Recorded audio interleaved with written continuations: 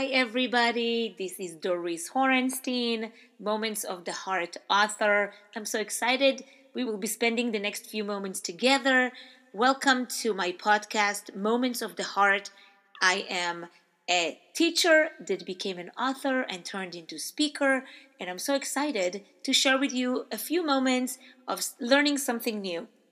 One of the holidays that I think is so fun is at the very end of Passover. Many Israelis, especially Israelis who are coming from Sephardic descent, celebrate a holiday that's called the Mimuna.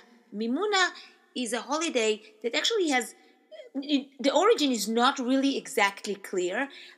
My family have been celebrating it for many years. As a matter of fact, my sister has this beautiful tradition that everybody comes to her house and she makes all these beautiful cookies on all colors, and the table is beautifully arranged. And when people come, and it's like an open house, people come and go, and while they're there, she makes this dish, this that's called the muflata, which is pretty much flour, oil, and water, and she makes it like a little pizza dough, but tiny, and she puts it and fries it in an oil pan, and it becomes a little crispy, and then on top they put either honey or chocolate spread, and it's like really super delicious.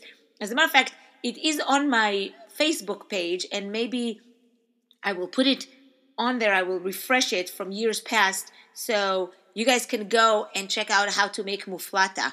But basically, in this holiday Mimuna, it's celebrated at the very end of Passover, and in this year it will be 2019. It will be Saturday night, and it's like a very exuberant. They play music, and it's beautiful.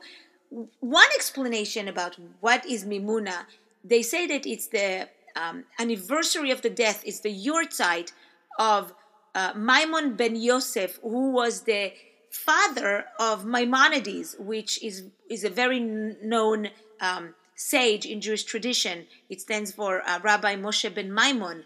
Okay, so that's one reason. So Maimonides, Maimon. Okay, the other one, which I also love, it says that the Mimuna is derived from an Arabic word for wealth, which actually literally means protected by God, and it's called Ma'amun. But also, the word wealth in Hebrew is mammon, okay? Mammon is a Hebrew word that means wealth.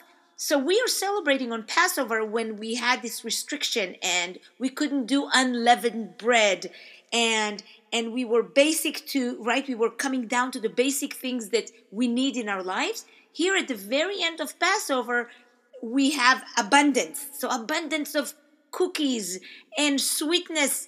You put this honey and the chocolate spread and anything sugar on top of those muflatot that they make that is absolutely outstanding and delicious. And then I thought of another word that is connected with that, and that's the word mana, which means your portion, a portion of the days that we have in our life. There is a prayer that in the book of Psalms, in chapter 90, verses 12, and it says, Limnot yameinu ken hoda venavi levav chokhmah, which, by the way, there's music, beautiful music on YouTube using that sentence, which means teach us to number the days to number our days so that we shall acquire a heart of wisdom. So of course I love this sentence because it talks about how one person can acquire a heart full of wisdom, right? And it's the idea is to number our days, meaning, in my opinion, not letting a day go by without one thing, learning something out of this day, but also valuing the day. When we number things, so let's say when little kids, they get money in their, at the end of every week or right before Shabbat, they get some money for themselves. My kids used to count how much money they would have, and they would do it in such a reverence, right? They'll count how much money they have, and because we value the money that we have. So here we're learning from this book of Proverbs to number our days, because that numbering of our days gives us a wisdom, a heart full of wisdom. And who wouldn't want to have that? So this Saturday night in the Mimuna, at the very end, as we are celebrating and enjoying sweet dessert evenings, let's really think about our days, making sure not only to count our days, but to make every day count. That every day that you experience in life should teach you something. There is a thought in Judaism says that every day we should learn something new. That at the end of the day we say, okay, we have yet got another layer to ourselves. We learned something that we did not know before, right? What is a day valued at? Is like, did we learn something in that day, or did we just wasted a day? So in order for us not to waste a day and enjoy the sweetness of the holiday, the end of Passover, and I wish you really a beautiful time. If you have never tried a Mimuna celebration, you should check it out.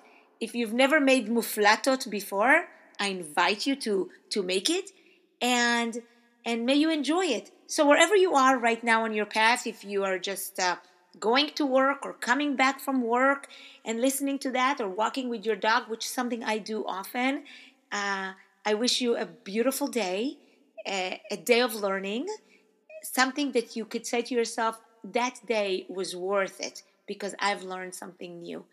And may your coming weeks will be as sweet and as delicious as the evening of the Mimuna celebration.